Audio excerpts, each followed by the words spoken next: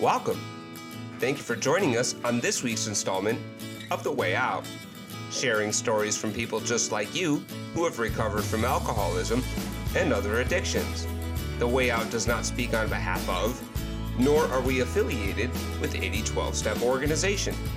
Our purpose is to share with you, one episode at a time, what it was like, what happened, and what it's like now. The Way Out is sponsored by Transitions Daily. Would you like to receive the most popular AA daily devotions free in one distribution? Transitions Daily delivers daily devotions from 24 hours a day, AA thought for the day, daily reflections, big book quote, just for today, as Bill sees it, plus more. You can get our distribution daily via email, private Facebook group, or Twitter. Go to dailyaaemails.com for more information. Don't forget to share dailyaaemails.com with friends, in meetings, and with sponsees in recovery. The Way Out podcast is on now with your host, Charlie L.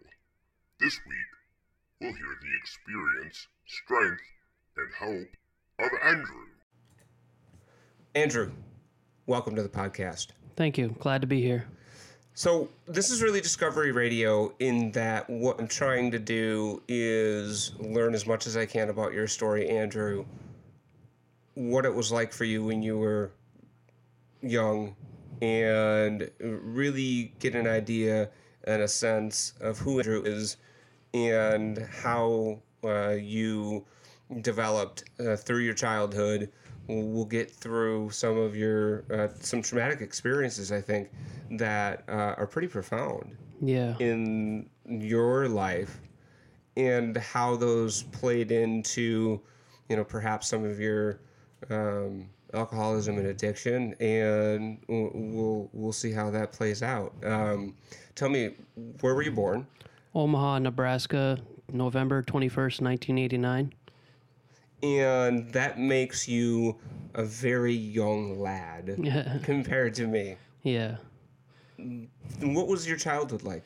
What was your family of origin like? Well, I grew up actually in Tempe, Arizona, and So did you move there? So you were born in Nebraska. Yeah, I moved to Arizona when I was 6 months old. My dad had a business that moved us to Arizona, and so growing up, actually, my first memories are my parents divorcing. And how old were you then? Like not even 5. Wow. Yeah. What was that a traumatic experience for you?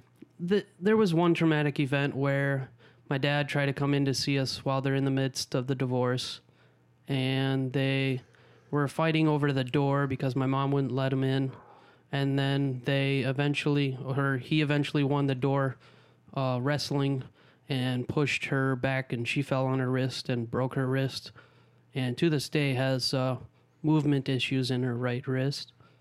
But that was the most traumatic event of that divorce. Is that something that you experienced firsthand?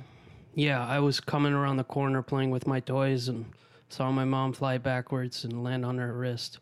Then my dad ran away and drove off. It must have been pretty scary. Yeah, the cops were called, and it was intense for, I think I was like 4 or 5 years old. Yeah. And feel pretty helpless, pretty scared? Yes. I wasn't necessarily scared of my dad, just scared for my mom. Right. So that's a traumatic experience right off the bat. Yeah, for sure. And being born with a heart condition, I was born with a somewhat shut valve.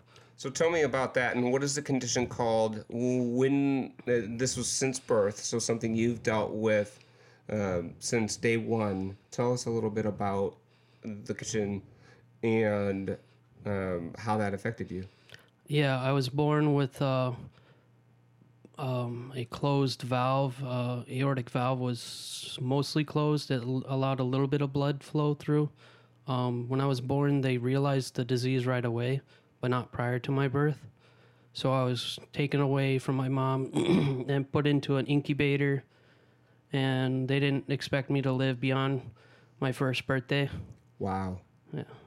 And then I grew up having that valve unrepaired up until I was about 7. And growing up with that, I had a decent childhood despite the divorce, but I could never be like the normal kids running around playing because anytime I would do excessive activity, I would faint. Oh, wow. And that's something that you had to just discover, I'm assuming, at some point that it happened to you. Yeah. And you ended up kind of working backwards and discovering it was because of your heart. Yeah. Wow. And so from a very early age, did you feel maybe that you didn't quite fit in? Oh, That absolutely. you weren't quite like the others? Absolutely. I don't think I've ever felt that I fit in for some time. And so as I got older, they did fix that when I was about 7 years old. And then another heart condition came into effect. Don't know exactly how or when I got it, but it's pulmonary hypertension, where your heart acts, it beats too hard, too fast, unnecessarily. Wow. And so, and you discovered this when you were 7? I discovered that when I was about 9. Okay. So there was 2 years of somewhat normalcy, playing soccer and not having any issues. And then one day I was on the way to a soccer match and I fainted. And I was familiar with the effects coming on early on, so I was lucky enough. I was running and I moved over to a grassy area so I could faint on somewhat comfortable ground. Did you then tell me? So let's back up a little bit. We know each other through through the program. Yes. Of Alcoholics Anonymous, and I had the fortune to get to know you, and we've spent some time together, and I've really enjoyed your company and really think that you have an amazing story. So I wanted to bring you onto the podcast to be able to share that story. When you talk about that feeling different, I think that's a common experience Absolutely. in our program. And do you identify yourself as an alcoholic, as an addict, as both? As both. Although I may not have, I've drank alcohol about a handful of times in my life, but I know that if I were to pick it up at any point, it'd become a new addiction for me. Mm-hmm. And so that's why I just know from day one that as an addict, I'm also an alcoholic. And that's an important statement you made right there, that because you know you're an addict and that alcohol is an addictive substance, that by default you also identify yourself as an alcoholic. And for me, I'm a little bit reverse. Now I had my substance use issues very early on and had a significant problem with marijuana when I was in my teen years. Alcohol really is what got me here. But I identify also as an addict because for the very same reason, that I know through and through that if I were to engage in drug use, that it would very quickly become an addiction. That's just who I am. And I've been, by the grace of God, been able to accept that and accept my alcoholism, but also accept the fact that I'm an addict. So you're 9 years old and you have this heart condition. Tell us how your life unfolds. Are you living with mom? Are you living with dad? What's family like? I'm living with mom. See dad on every Thursday and every other weekend. And my mom remarries in 98, so a few years before I turned 9. And both my parents actually remarried right around the same time. So I have a stepmom and a stepdad. And A lot of change. Yeah, lots of changes. And with my stepdad, he had 2 kids of his own that kind of they came into the family as well. One was severely mentally and physically disabled, Michael. He was wheelchair bound and couldn't talk really. He would just moan and be stomach fed or fed through a stomach tube. And then he had another son, Anthony, who was, as far as I'm concerned, was fairly normal aside from being a genius. And so as growing up, when I realized the new heart condition, they said I would eventually need a heart transplant, but they said not for years down the road, like when I was 16 or maybe even an adult. Sure. And so through all that, my mom has 3 sisters and her parents that live in Minnesota. So while waiting for my heart condition to kind of get worse, we decided to move to Minnesota.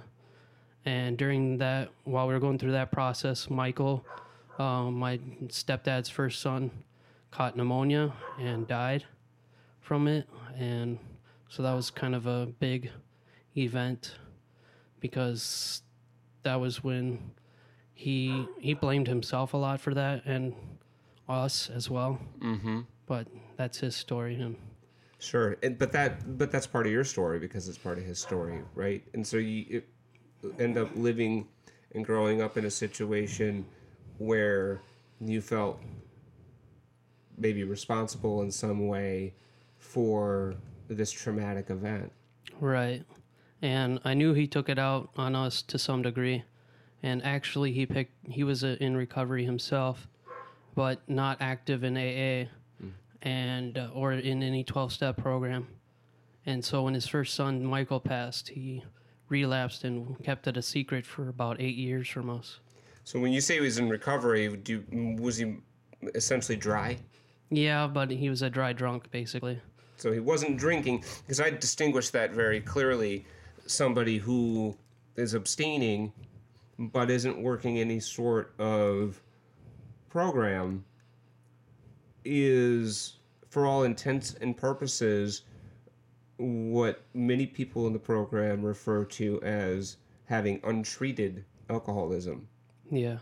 And untreated alcoholism, I know for me, because I've lived it in certain spots in my life. I can talk to my first ex-wife. Untreated alcoholism can be an absolute nightmare for the person that's in that untreated alcoholic state and for the family around that person. Absolutely. Because I know for me, I was not well. And I wasn't getting better. I was angry. I was full of fear. I controlled the people around me to the extent that they didn't want to be around me. And did you find some of those character defects manifesting themselves in your stepdad? Absolutely. Tell me about your first experience with drugs. So after we moved to Minnesota, I went in for a regular checkup, found out I did need the transplant a lot sooner. And I'm kind of building up to that point about the drug use because going through the transplant, I was not your average patient. I was very active. I played pranks and jokes with the nurses all the time. And I stayed there for 10 months. But they said I was 100 times worse on paper than I looked because the pulmonary hypertension had gotten so bad I almost needed a heart and lung transplant. You almost needed both a heart and a lung transplant. Which survival rate is quartered if you get both. What's the survival rate of just one? Heart transplant is about, I think, on average, 75%. So, like, it would be down to 20% if I needed both heart and lung. And if I'm staring 75% in the face, I'm scared as hell. Well, I actually didn't even have that kind of odds because I did have bad lungs because of the pulmonary hypertension. I was on a dangerous experimental medication called Flolan, where if it was taken out of me intravenously, which was being fed through a PICC line 24/7, if it was removed, I'd be dead within 3 minutes. Wow. So, to me, you are somebody that beat the odds in a number of different ways, as we'll find out. But your survival rate must have been 20-ish%. Going into the transplant, the heart transplant itself, in April 19 of 2003, I was about 20% chance just to survive the transplant surgery, not 13 years later, which we are here now. That is amazing.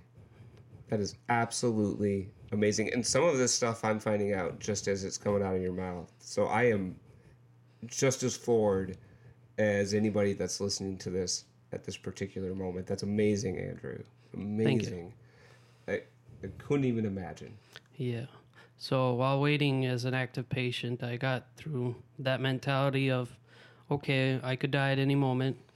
Okay, God, is giving me this challenge in life. Did you believe in God at that point? I've always believed in some form of a higher power. I just perhaps maybe not agreed with the choices that were presented in front of me, such as having to have a heart transplant, which in my mind was having someone else die in order for me to live. The organ transplant, the heart itself, if I was to receive from somebody, they would have to be dead. And Did that then make you angry at God? Were you resentful? Did you have a bone to pick with God over that? I was very resentful at God. And to this day, I still have a little bit of resentment over the transplant itself because it was a 12-year-old boy from Duluth that died in a freak accident on the beach.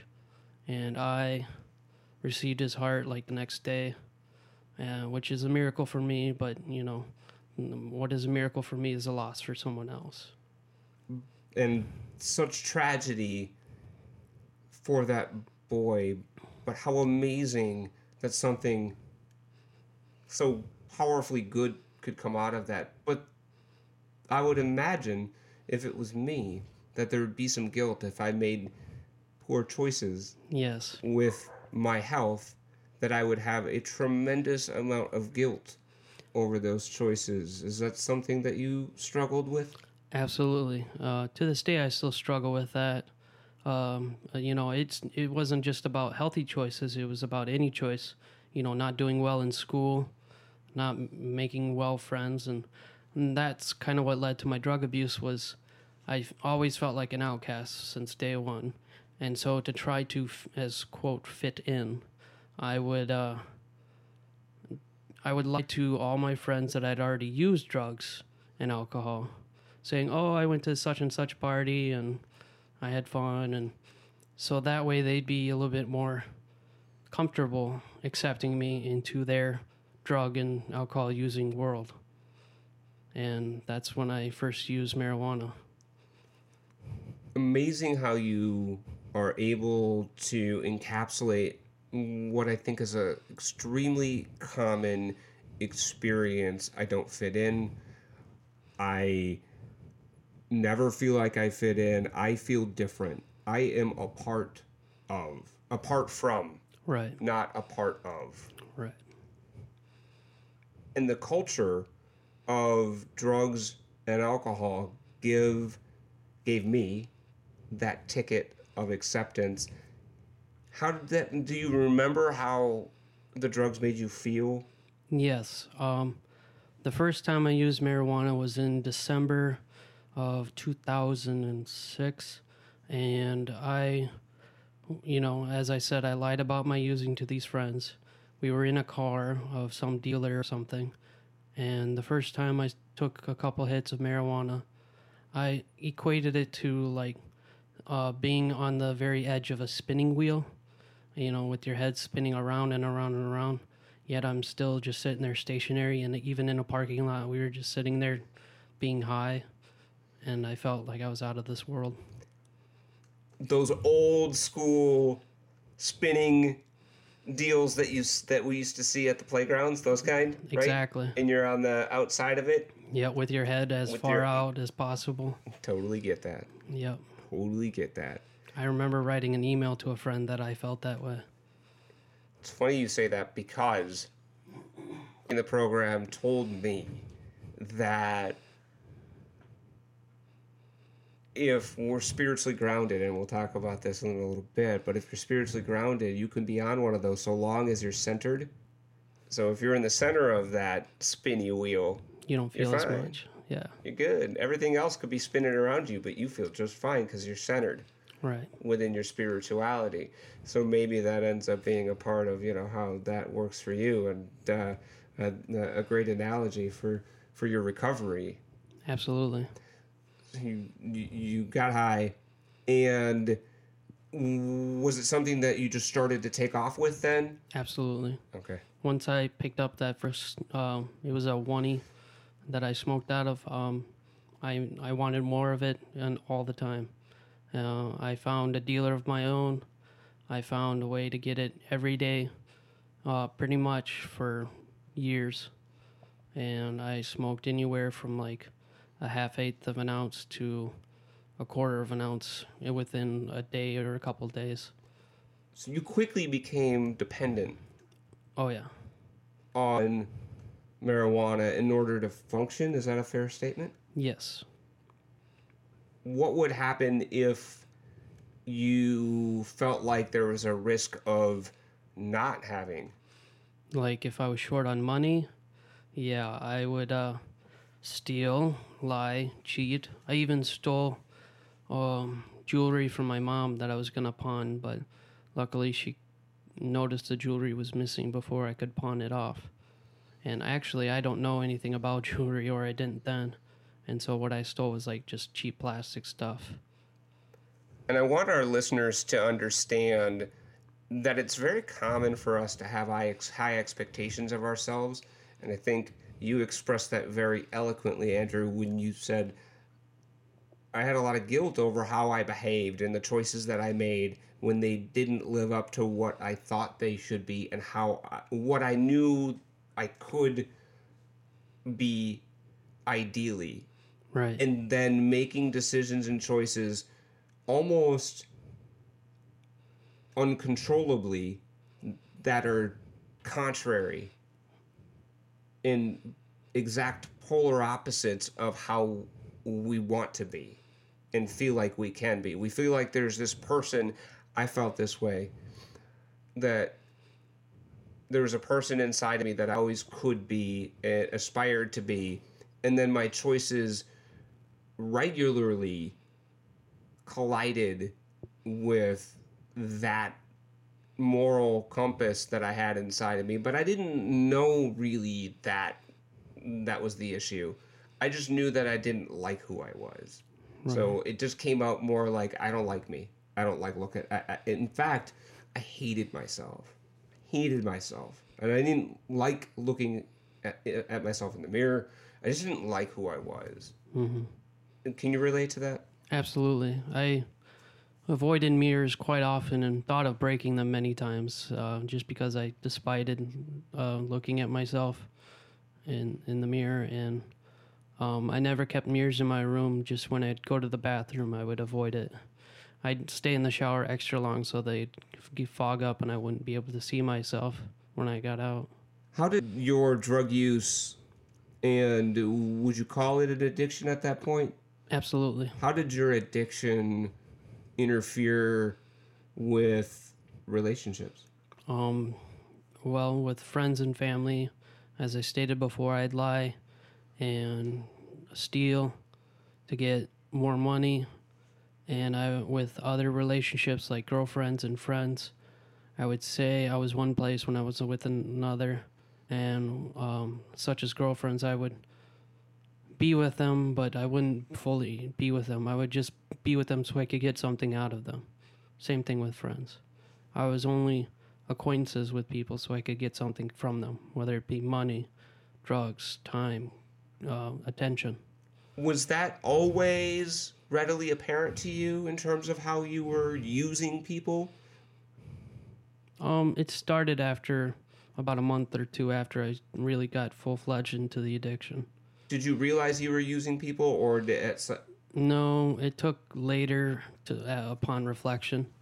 I mean, the stealing and the lying was obviously immediate and apparent, but the fact that I was using them for attention and other unnecessary needs came much later in my program. We'll talk about that. And I can relate to that. Had very selfish, one-sided relationships, though that wasn't a conscious thing for me, that I was using people to the degree that I was using them. Tell me about how things progressed. Well, I did get caught once in a parking lot at a at like a park while being high with some friends, and we're all minors at the time, so they just called our parents and let us go. And it was easy to convince my parents. It was the first time when really I'd been using about at least a year and a half. And, you know, it was kind of like a little slap on the wrist, and it was certainly not enough to wake me up. But as time progressed, I would abuse even more. And I started getting lots of paranoid thoughts, and the paranoid thoughts would continue throughout, whether I was high or not, and along with a little bit of psychotic thoughts too. So you started noticing that potentially there might be some mental health Absolutely. going on. So your mental health started to suffer. Yes. As I picked up smoking cigarettes as well, I was seeing a therapist, or I've been seeing numerous therapists before, during, and throughout my addiction. Of course, I would lie to the therapist that I was not on drugs, and I was taking the meds, but that they did prescribe. But I'm sure they didn't have their full effect with me both smoking cigarettes and smoking marijuana. And like I said before, an occasional drink of alcohol.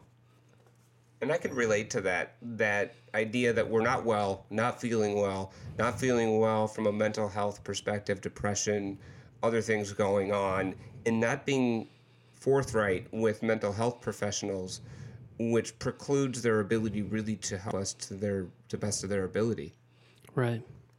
And so I eventually did get in legal trouble. I was very upset at men in general. That's a story for another time. But so I broke a window and threatened to kill someone. And so they arrested me the following night. And so I spent some time in jail, spent some time on house arrest, and then I was on probation, and you'd think that'd be enough for a wake-up call, but honestly, it wasn't. I violated probation a total of 3 times, 2 for drug abuse. Is that all? Well, not exactly. Oh, there's more. Yes. I violated probation 3 times. They tried to get me for a 4th, but it was kind of a hearsay 4th, not exactly a violation, because I was in jail when I violated the 4th time, which I couldn't because I was in jail. But so anyway, I violated 3 times, twice drug abuse, and twice, so basically one I did both weapon possession and drug abuse, and the 3rd time was just weapon possession. And so while waiting my 3rd probation violation, I was also given 4 years of probation from my initial crime. And while awaiting in jail on my 21st golden birthday, the Washington County filed for civil commitment of mentally ill and dangerous for me while I was in jail. And then from jail, I went to Anoka for a few days, and then to St. Peter Regional Treatment Center. So for anybody that's not from around these parts, Anoka's north of Minneapolis and St. Paul proper, and there's a mental health treatment facility, we'll call it that, in Anoka. Mm-hmm. And then there's St. Peter, which is a maximum security hospital for the mentally ill and dangerous, or in the old days they'd call the criminally insane. So when there's a program, there is a very common saying in the program of Alcoholics Anonymous that says that we invariably will end up, if we don't, those of us that are true addicts and true alcoholics have 3 outcomes: jails, institutions, or death. And for you, Andrew, you stared at all 3 of those, mm-hmm. and experienced 2 of them. Correct. Jails, institutions, and you stared death in the face. Many times. I'm speechless, and you know me. Andrew. That doesn't really happen to me. No, not at all. And so while in St. Peter, that was pretty much my biggest wake-up call and the last wake-up call I've had. It's a very intensive, secure facility that treats mental illness and later on treats addiction. And that's when I accepted the first step for myself. Tell me what that first step is. What is that? We admitted that we are powerless over alcohol and drugs and cannot manage our own lives. How old were you when you accepted that? 21. The first step for me was so powerful. I ran from that for a long time. Had you had any exposure to treatment or the 12 steps or recovery before this? Yeah, I've been court ordered to do an outpatient treatment, which I did it was in Stillwater. I forget the name of it. It was in Stillwater that I did for about 3 months, but it was extended to about 5 because I kept missing it and getting high. And how old were you then?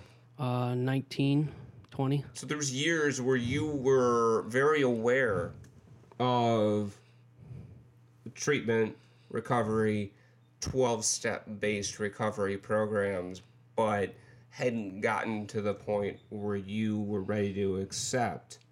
No, I was abusing synthetic marijuana, which is not detectable or was not detectable by UAs at that time, which I was on.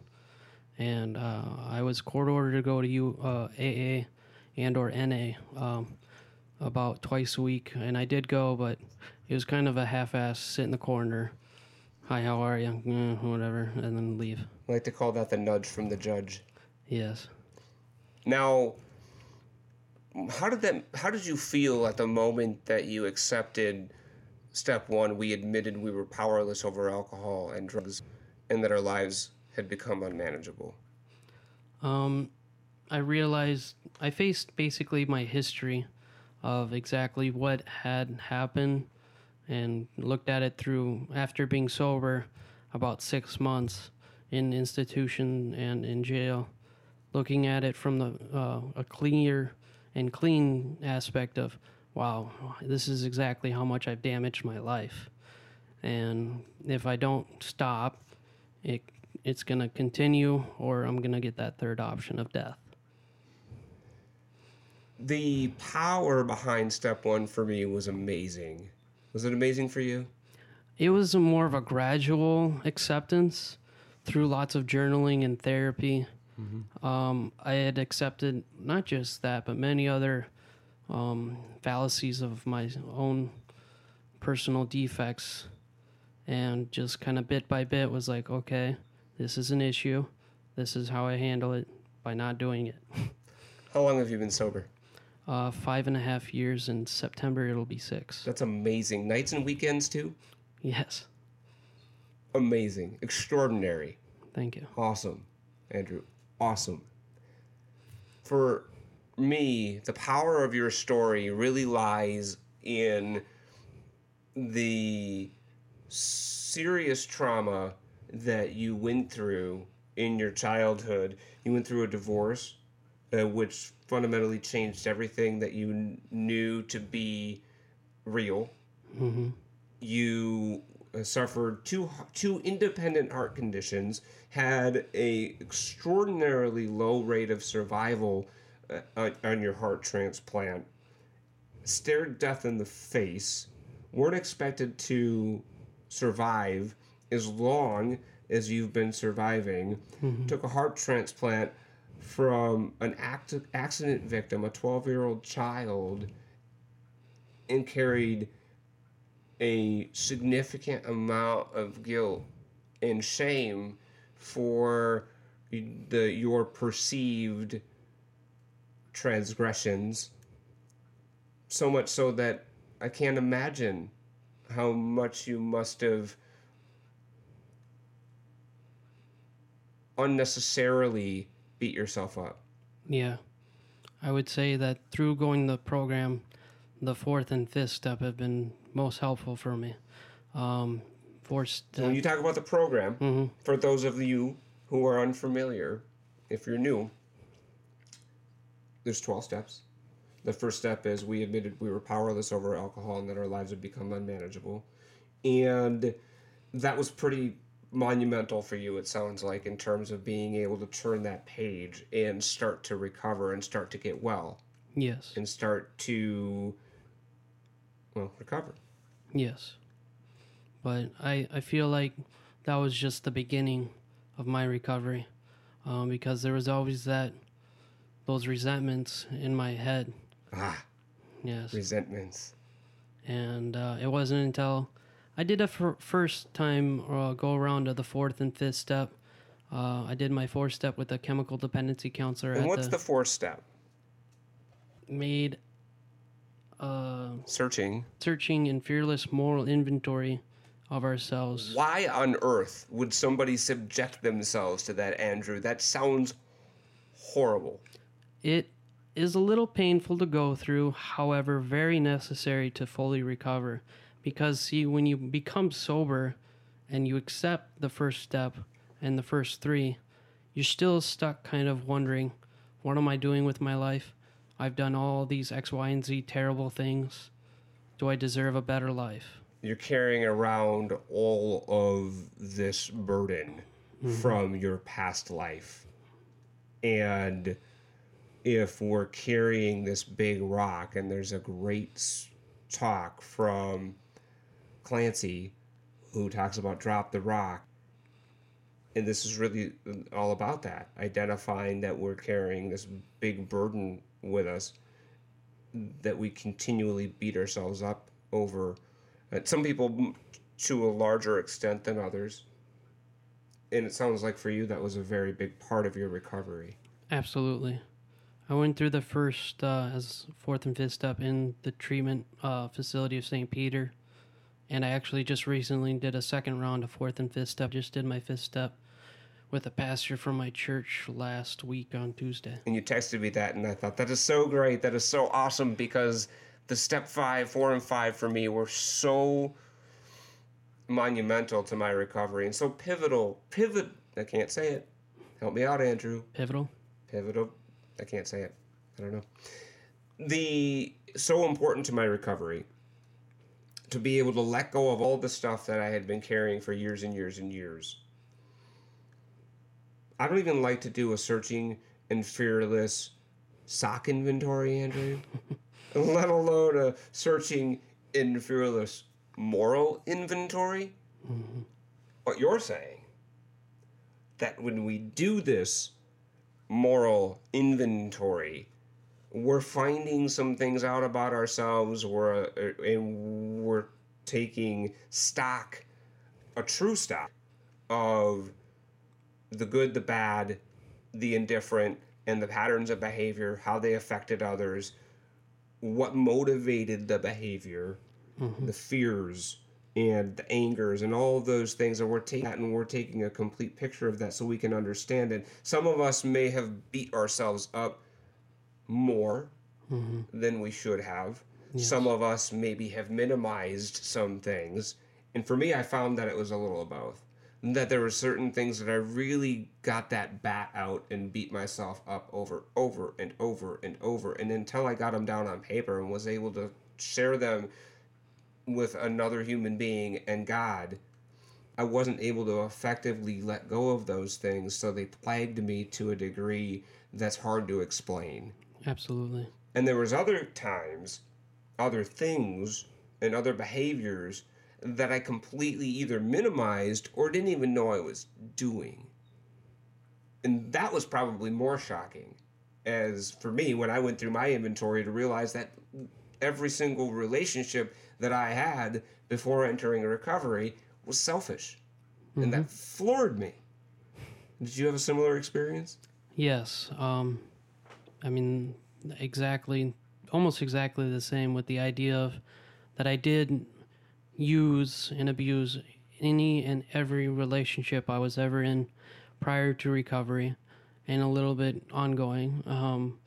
And then just realizing the roots of where those came from and exactly how I had been behaving, and finally being able to not just tell someone and God, but in a sense let it go with the step 6.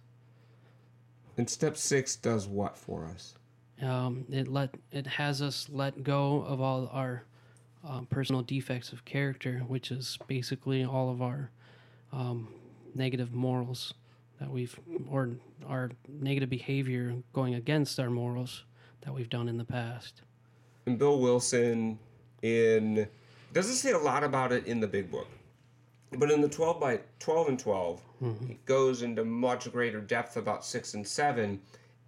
And one of the things I found truly liberating about 6 and 7 in the character defects piece was the idea that these are natural instincts that you and I took to the extreme. Right. Where they became harmful to ourselves and to other people. A lot of those defects for me were survival mechanisms. I used them to be able to cope effectively with life because I didn't have any other tools to be able to effectively cope. I didn't have a God. I was also very resentful and angry toward God for the things that had happened in my life and wanted no part of a God that would allow those kinds of things to transpire in my life and other people's lives. I wanted no part of it. And he was on my shit list. That's just all there was to it. So to be able to go through 1, which was transformative, 2 and be able to understand that there is... It's a good thing that Adobe updates you audibly when there's an update. That's fantastic. To be able to then release those character defects. I like my rock. I've been carrying this rock around for a long time. You want me to get rid of this thing? Yeah. But Andrew, I kind of like it. I've grown attached to my own rock as well. I know. So what we have to trust that letting go of that rock is going to allow us to then enter another dimension in our recovery. How do you... What on earth, Andrew, motivated you to let go of those defects that had served you maybe not so well, but they got you here. Right. And they got you there in one piece, and it's all you know. What motivated you to get rid of those things? Belief in my higher power that there is a much better road ahead of me. And, you know, I have lots of goals in life to get married, have kids, and have a house of my own one day. And all those things that normal people kind of want. And I knew that in my heart, I was not able to move forward in life. And not just in the material world, but in the spiritual and in the mental, without letting go of these defects of character. You start becoming the person that you thought you always could be. Correct. The person I desired to be since I knew that I was going to take on all these travesties and triumphs and tribulations in life. That's the miracle. Right there. That is the miracle. Because I bet for so long you felt like the divide between who you were and who you wanted to be was so great that there was no way on earth that you were ever able to bridge that divide, that it was so big. And today you're telling me, through the grace of God and the fellowship of Alcoholics Anonymous and working the 12 steps, that you are becoming that person that you always wanted and felt like you could be, but for so long felt like it was impossible. Correct. It felt like it was on the other side of the universe, and now it's not only within sight, but I feel like I can bridge the gap within a short time frame, considering all that I've been through. Absolutely amazing to me. And you're an inspiration to me, Andrew. And I hope that others will find your story inspirational and can identify with some of the things that you battled and dealt with in terms of your trauma and the guilt and the shame and the desperately wanting to fit in, just desperately wanting to feel a part of, but never being able to really get there. Falling into an addiction, battling that addiction, staring death at right in the eyes, going through jails and institutions, and coming out of that and being able to start to live the life that you always knew was out there for you but felt out of reach for so long, and start becoming the person that God would have you be. And I'm proud to know you. I'm proud to be your friend. And thank you so much for being a part of the podcast. Ladies and gentlemen, if you want to reach out to Andrew, please email share@wayoutcast.com, and I will get you in touch with Andrew if you have questions, if you want to just, say that you love to hear his story. I certainly did. And this was as much of a amazingly wonderful surprise for me as I hope it was for you all in podcast land. Thanks again, Andrew. Thank you. Thank you for being a part of The Way Out, where we share stories from people just like you who have recovered from alcoholism and other addictions. If you would like to reach out to the show, you can visit us on the web at wayoutcast.com. That's wayoutcast, all one word, .com. Or drop your host a friendly email at share@wayoutcast.com. And there you can also find links to previous episodes on iTunes, Stitcher, and Podcast Garden. If you or someone you know would like to be a guest on the podcast, contact me at share@wayoutcast.com. See you next time. And remember, if you don't change, your sobriety date will.